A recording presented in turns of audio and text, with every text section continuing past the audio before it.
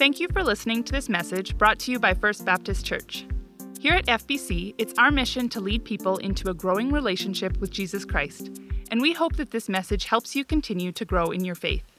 This audio is property of First Baptist Church, but feel free to give away copies of this message in the hopes that others will be impacted by what they hear. For more information about FBC, or if you want to stay connected with us, visit our website at fbcloyd.ca or look us up on Facebook and Instagram. Thanks, and enjoy the latest from FBC. Good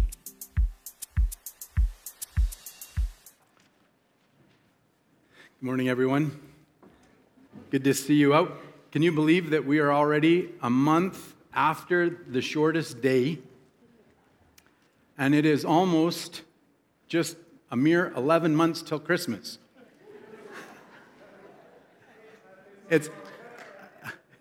What's that? Yeah.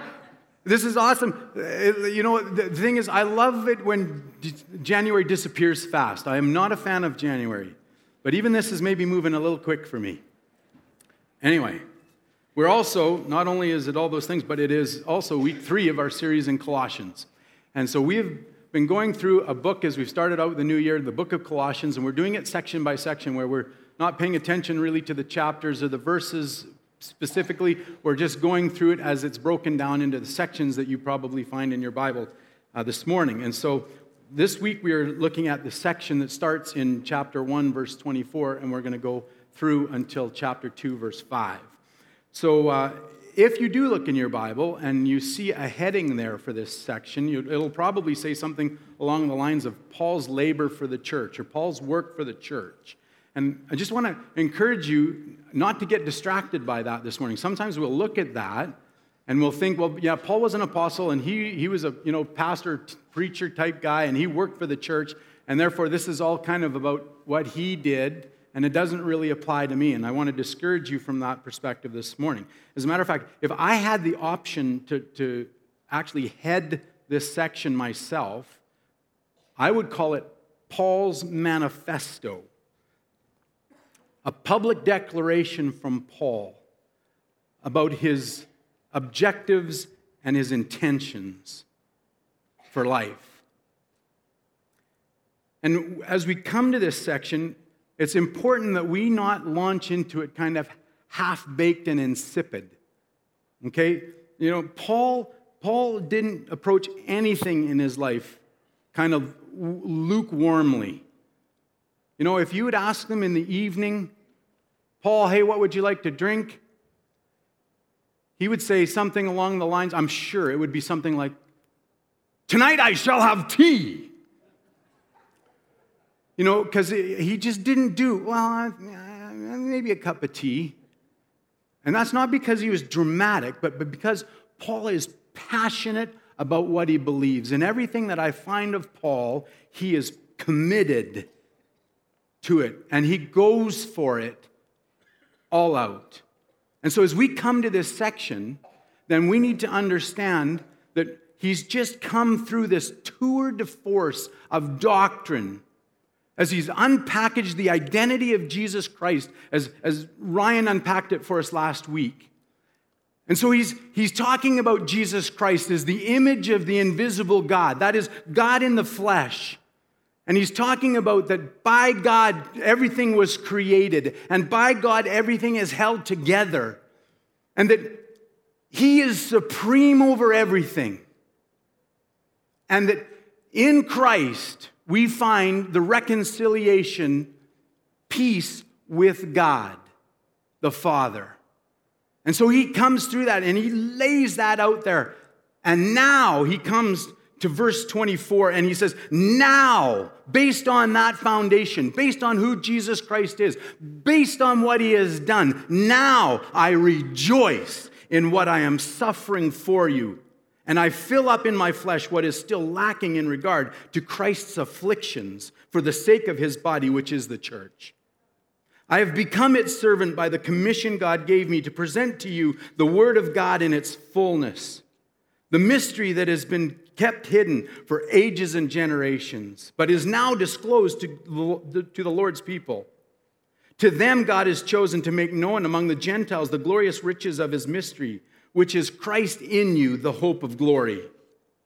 He is the one we proclaim, admonishing and teaching everyone with all wisdom, so that we may present everyone fully mature in Christ. To this end, I strenuously contend with all the energy Christ so powerfully works in me. I want you to know how hard I am contending for you and those at Laodicea, and for all who have not met me personally. My goal is that they may be encouraged in heart and united in love, so that they may have the full riches of complete understanding, in order that they may know the mystery of God, namely Christ, in whom are hidden all the treasures of wisdom and knowledge. Paul, I've mentioned before, does not like periods. He lives with commas, just as his mind blows up with the topic that he is trying to unpack. Awesome. It's awesome. I tell you this so that no one may deceive you by fine-sounding arguments. For though I am absent from you in body, I am present with you in spirit, and delight to see how disciplined you are and how firm your faith in Christ is. Let's just pray one more time. Father, this morning, again, just as Darren said, we need you. By your Spirit this morning, I would ask that you would come and that you would work in our hearts and our minds. Lord, would you give us ears to hear from you today? That you would be able to speak into us, that you would move us from where we are to another level yet toward you, in likeness of you. That we would hear from you today, that you would be able to make this relevant and practical for us in such a way that we wouldn't just hear, but then we would apply. That we would take what we learned through Paul and that we would adopt it, we would appropriate it into our lives, and that as we do, that we would become a better likeness of you, of your Son Jesus. And in his name I pray these things. Amen. This morning as we come to this section, we find a common theme that we find throughout Scripture as it pertains to us and our faith.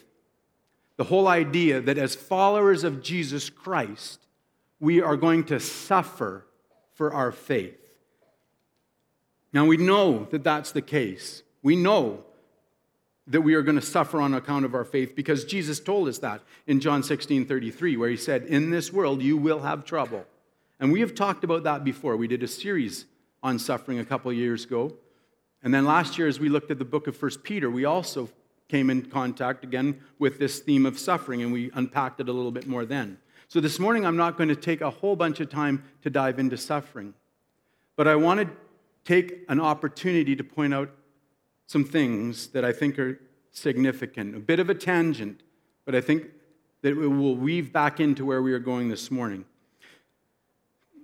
We are very quickly, in our society, in our land, approaching the time when we are going to see the suffering that comes on account of our faith increasing.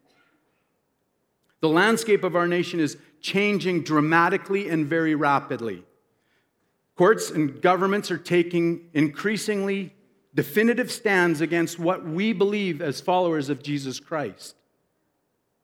And as a result of that, we are going to be forced very soon to incur penalty for choosing to stay true to those tenets of our belief as we adhere to the truth. You're likely aware that the federal government has announced recently that only groups that are of like mind to their policies on abortion and sexuality will be granted funds under the Canada Summer Job Program. That if you do not adhere to the government's perspective on abortion and sexuality, that you no longer qualify for money from them.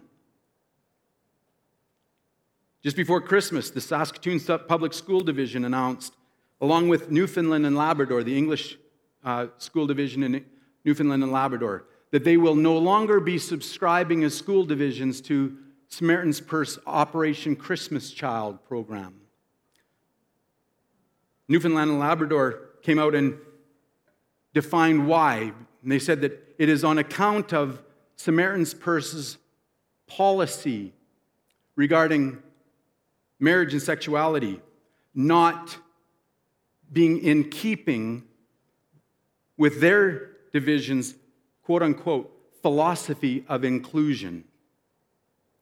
And we are currently awaiting the Supreme Court decision on the Trinity Western University case, in which case they've been arguing about Trinity Western being able to start a law faculty, and those against it saying that they shouldn't be allowed to because of their community standards policy, whereby they had maintained, where they outline in that policy, that marriage is the institution between a man and a woman, and that any sexual activity outside of that union is incorrect and wrong.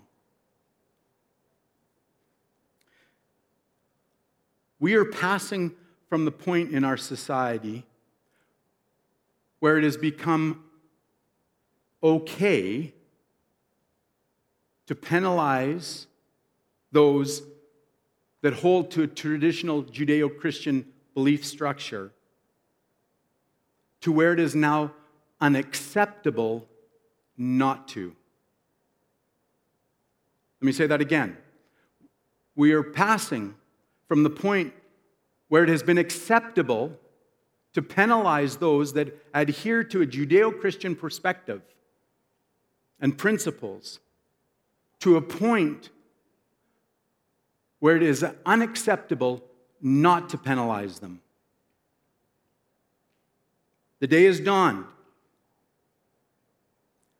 where it is going to cost us for our faith, to follow our faith, not from outside sources, but from within, from our own government and our fellow citizens.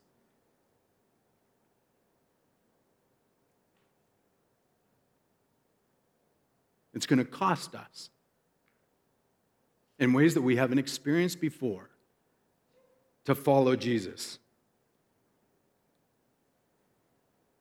I think this morning that this is coming directly on account of our unwillingness in the past to suffer for the sake of our faith.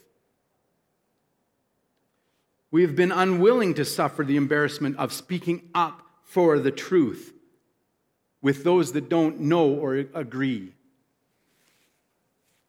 To the point now where truth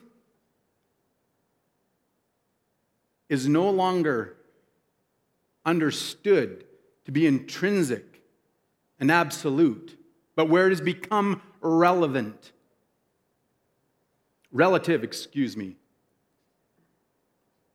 relative to each and every one of us as we define it.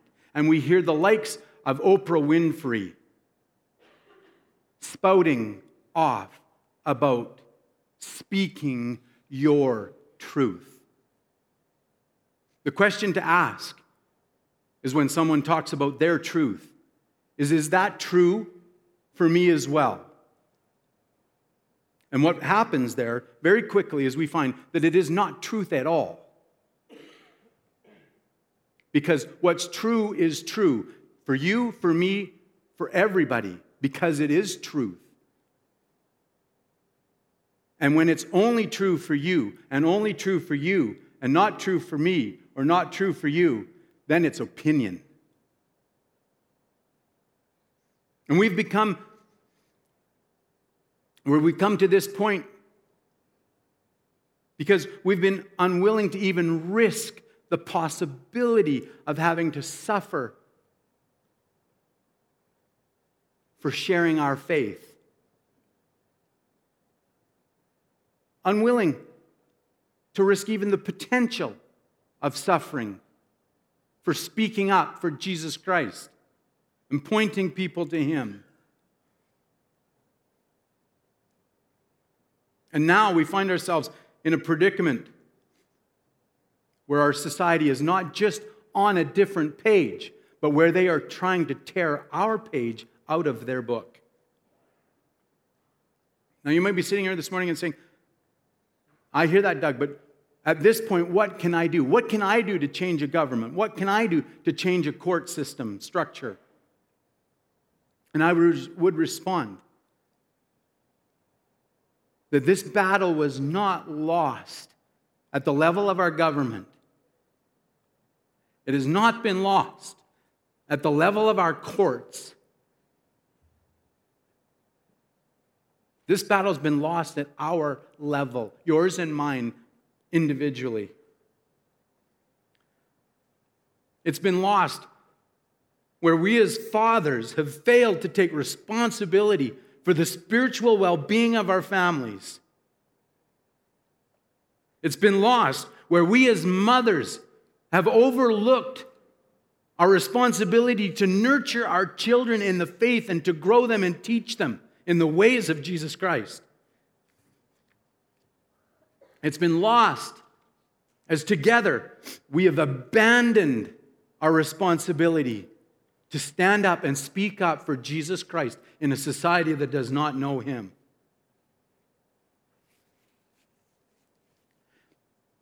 And this morning, though that is the bad news, the good news is this, that while we have lost these battles, we have not yet lost the war. And there is hope for us as a country, as a nation, as a society, if we change our perspective today on suffering. Which brings us back to the text. Verse 24, now I rejoice in what I am suffering for you and fill up in my flesh what is still lacking in regard to Christ's afflictions. From the outset, we need to understand one thing. Paul here is not saying that what Christ did was insufficient, that the suffering that he endured right up to and including the cross is not insufficient. He's not saying that at all.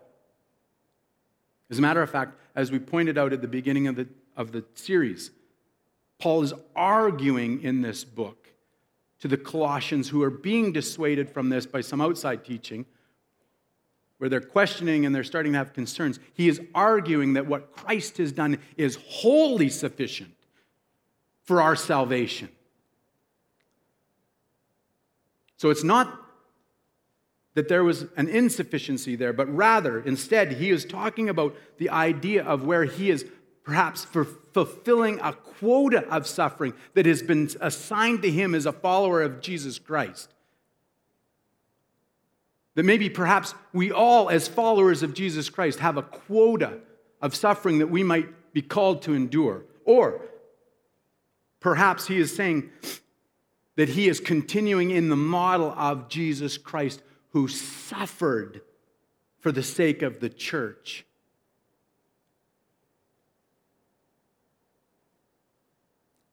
Either and or.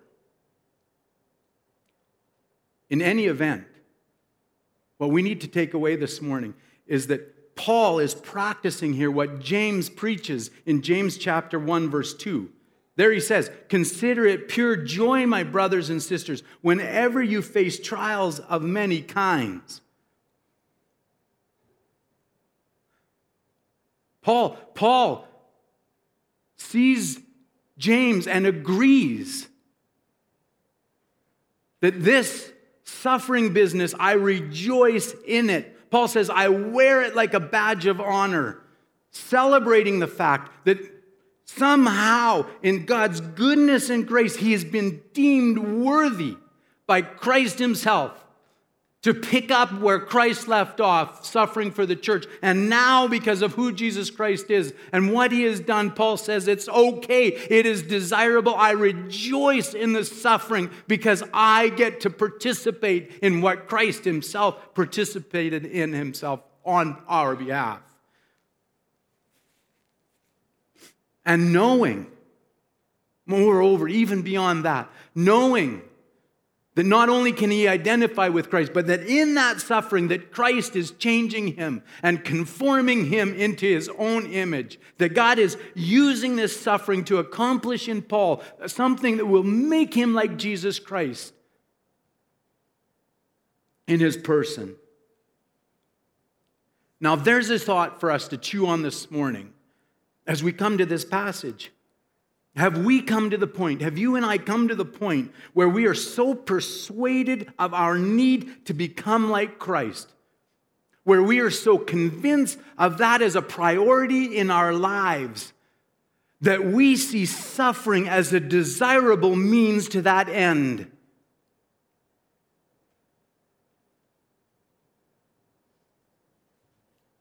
Are you at that point today?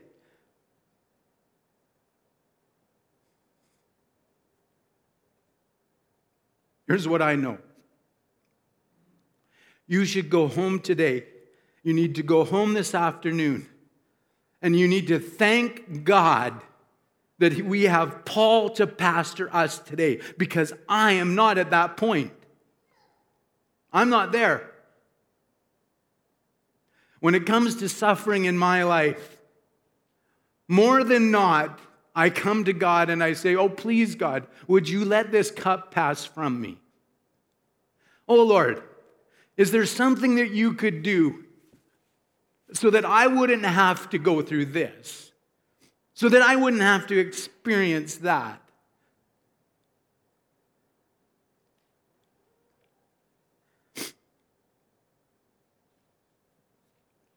And Paul is saying, he's teaching us that no, Doug, you can't stay there.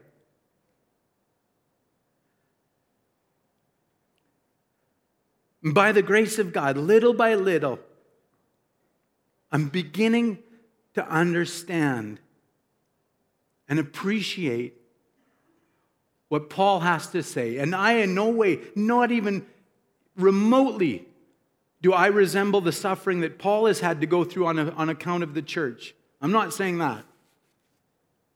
But in this little bit that I know, in this tiny bit of experience that I've had, I'm starting to understand the value of suffering in my life and why it's desirable. Not so that I can be some sort of masochist running about just suffering for the sake of suffering,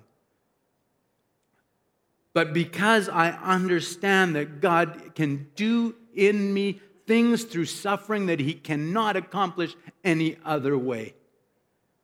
And that beyond that, that then he can do through me more things that would help in the world around me.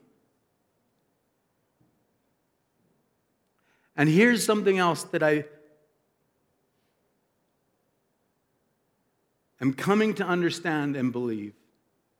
That when together we get there, that when together you and I get to that point where we see suffering as desirable and we will actually stand up and enlist in that, that God comes along and things start to happen. Because this is what I think it means when God's calling us to be humble. This is a big part of what he's calling us to in 2 Chronicles 7, verse 14, when he says that if my people who are called by my name, God speaking here, if they will humble themselves, if they will come to the point where they are ready to suffer, where they see it as a valuable thing for themselves and for those around them, their brothers and sisters in Christ and the greater world at large, when we get to that point, and when they pray and seek my face and turn from their wicked ways, then I will hear from heaven and I will forgive their sin and I will heal their land. And that's what we need today.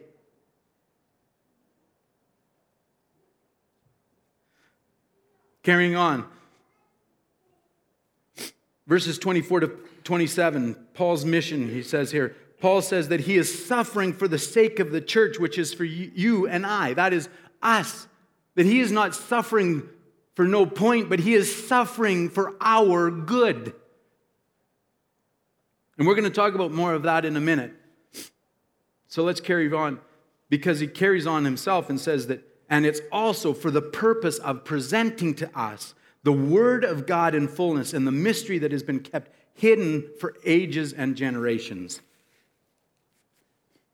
Paul's saying, he's speaking about Jesus, that he is suffering so that he can present to us Jesus in his fullness, the Word of God in his fullness, that Scripture in its fullness is Jesus Christ.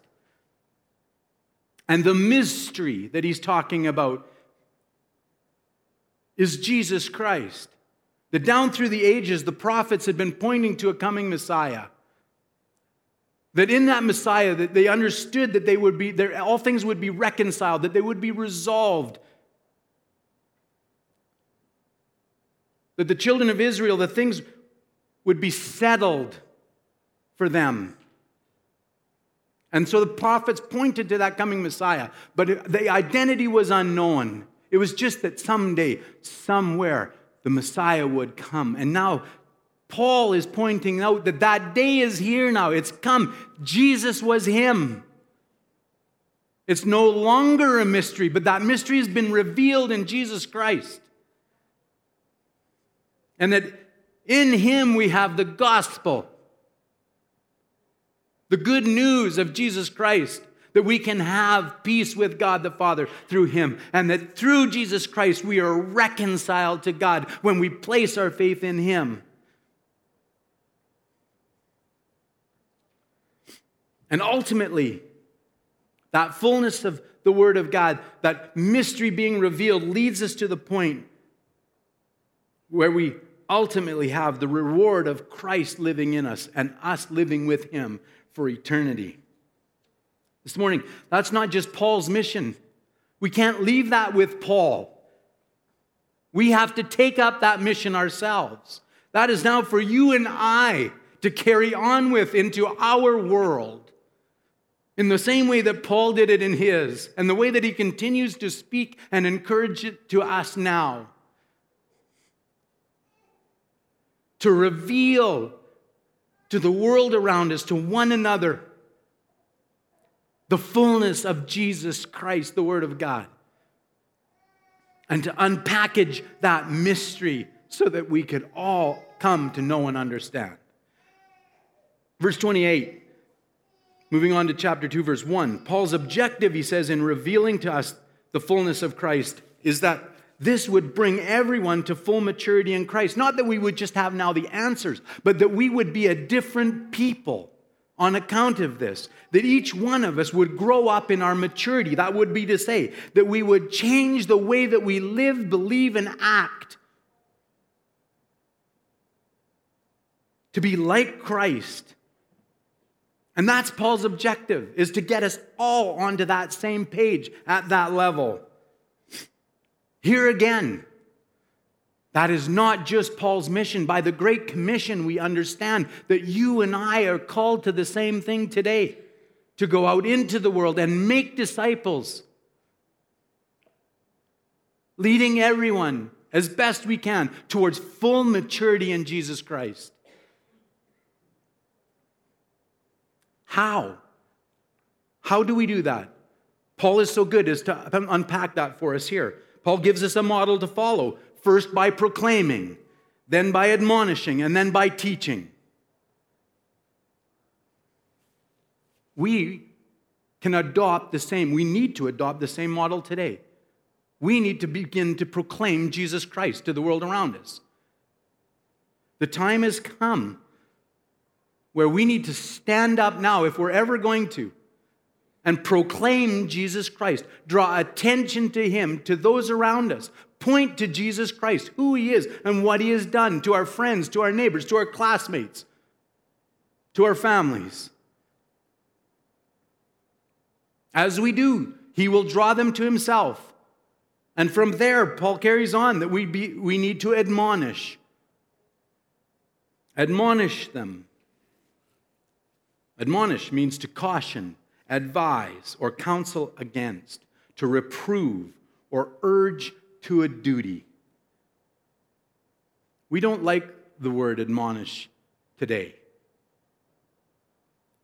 We don't like, especially, to be admonished. Gently chastised, even that doesn't float our boats. Thankfully, Paul didn't have any particular problem with that. We don't want to be corrected, but Paul says that we need it. That when we are off the mark a little bit, when we're out of line, that somebody needs to come alongside of us, and we need to come alongside each other and gently correct back. Say, listen, hold on a second, Doug. Dude, I hear you talking, but I'm not seeing you walking the way that I think you need to. I need that in my life. I need to be admonished. We can't shy away. We can't just kind of let that slide anymore. Because that's where this has got us. We need to come alongside one another, gently correct, look awkwardness in the face and engage. And then we need to teach. We need to help each other to understand. That is different than just telling everyone what to believe. We've done that too over the years. We've stepped away from our responsibility to teach because that takes time and energy. We're going to talk about that in a second. We just tell our kids what to believe. Here's what you believe. This. You do that. You don't do this, and the other. And we don't give them the grounds, the means by which to understand it and stand on it. And so when they come to the turmoil and the confusion of a world messed up, then they get blown off the course because they've never been taught. They've just been told. Paul says we need to proclaim, we need to admonish, and we need to teach one another. Then he says, I am working hard to that end. I am strenuously engaged in this process, which is another note to file, Doug. That this can't be some mamby-pamby endeavor that I embark on. That this isn't something that I do as a hobby. That it's not something that I try and fill in around the cracks of my life. But that this become a central tenet of my life. And that I engage in it with all kinds of energy and vigorousness in order to accomplish this as a priority because of the stakes that are in place. What's at risk? And so Paul says, I am going for this. All out. We need to hear that today. This can't be the second thought. This can't be the thing that I get to if it works out and if I have time. We need to bring it first and foremost, center of our lives. Never let it be said that FBC preaches a cheap gospel because the gospel's going to cost us. It's going to cost us in the way that we live. It's going to cost us in what we have to do and endure. It isn't cheap. And we understand and know that it is worth it, however, by the price that we're called to pay on account of it. It's not cheap, but it is that worth it. So Paul says, I am going for it. I am working hard to this end. I am sold out and committed. We need to be as well. Verses 2 and 3. Paul says, he breaks it down one more level, takes it down one more step so that we can understand, we can begin to apply. He says, my goal to lead them into full maturity in Christ are these two things. I have two goals to that end. Number one, to encourage them in heart. He's speaking to the Colossians. Remember, there's been some teaching going on that's beginning to distract them, to discourage them. They're questioning who Jesus is, what he has done, if he is sufficient for their salvation. And so Paul comes along and says, I'm encouraging them in heart, number one. Number two, I want them to be united in love together, their love for one another, that it would unite them, that they would be unified, not fractured, not splintered, but unified, So, he says, so that they have the full riches that come from the complete understanding of Christ and personally knowing him, because in Jesus, in him, we find the treasures of wisdom and knowledge.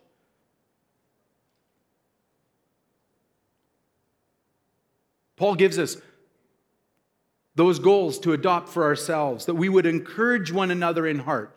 At that point, the heart was understood to be the center of one's will and reasoning. It wasn't just the emotional.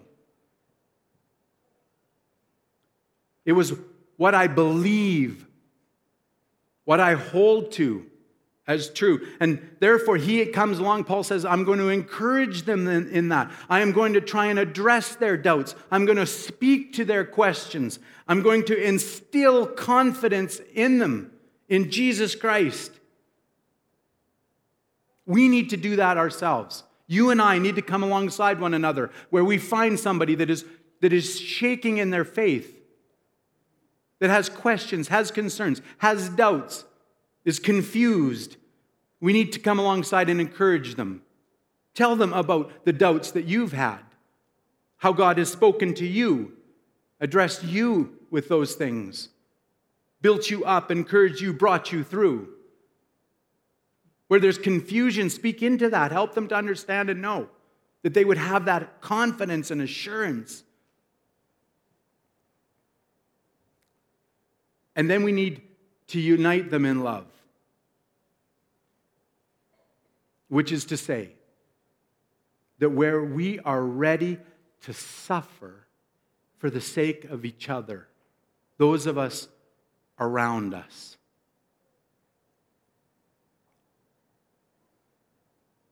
Where I am at that point where that I don't stand on my rights and demand that you do things my way.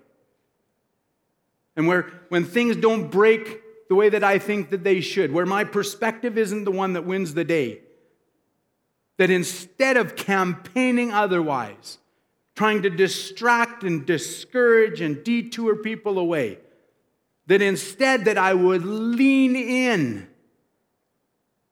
and for the sake of everyone, participate in whatever it is that we're doing. Even if I don't think it's going to be as good as it would have been if it was my way, that I wouldn't pull back away from it and keep it from being all that it could be anyway. I need to engage, put aside those things, suffer that. The frustration of not getting it my way. Suffer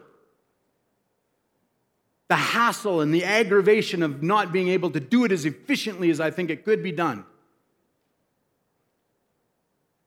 Suffer the pain and humility of having to suck it up and wear some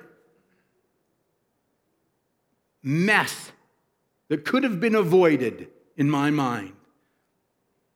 I have to be united in love so that together the objective that we have as individuals and as a church of making Jesus Christ known and growing to full maturity in Him, that not be sacrificed or thwarted, but that we would accomplish that for your sake and for the sake of the church, because it is contingent. Listen to this. That they would be encouraged, that I would encourage them in heart, unite them in love. So it's contingent then. It's contingent that these things be in place so that they could have the full riches that come from the complete understanding of Christ and personally knowing Him. Because in Him we find the treasures of wisdom and knowledge. When we are united, when we are encouraged in our hearts, convinced and moving forward in Jesus Christ, then we get to find the fullness of the full riches of His wisdom and knowledge in our lives. And when we're not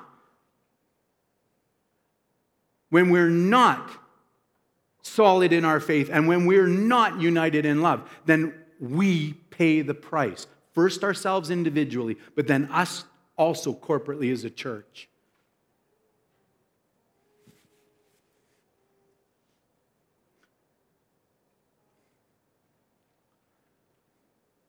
Paul's manifesto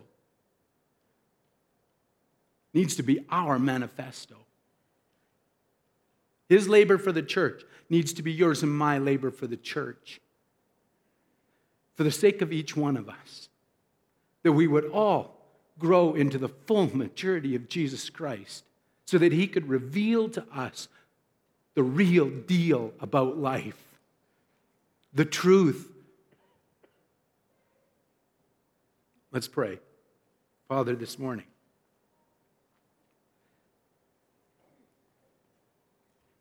God, would you do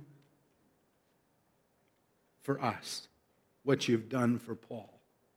Work in our hearts and our minds. Convince us, God, of the benefit of suffering, that we would step into it, that we would sign up for it, that we would participate in it for ourselves and for our other brothers and sisters in you. For us as a church, God, help us to grow forward towards full maturity in you. Lord, I know as a church we're doing well, but there's more that can be had for each one here, for us corporately, and for the world around us. I pray these things. I ask that you would bless each one here to that end. And particularly, God, first and foremost, for the sake of your Son, Jesus Christ. And I ask these things in his name alone. Amen. Have a great week. Ryan's going to pick it up here from here next week.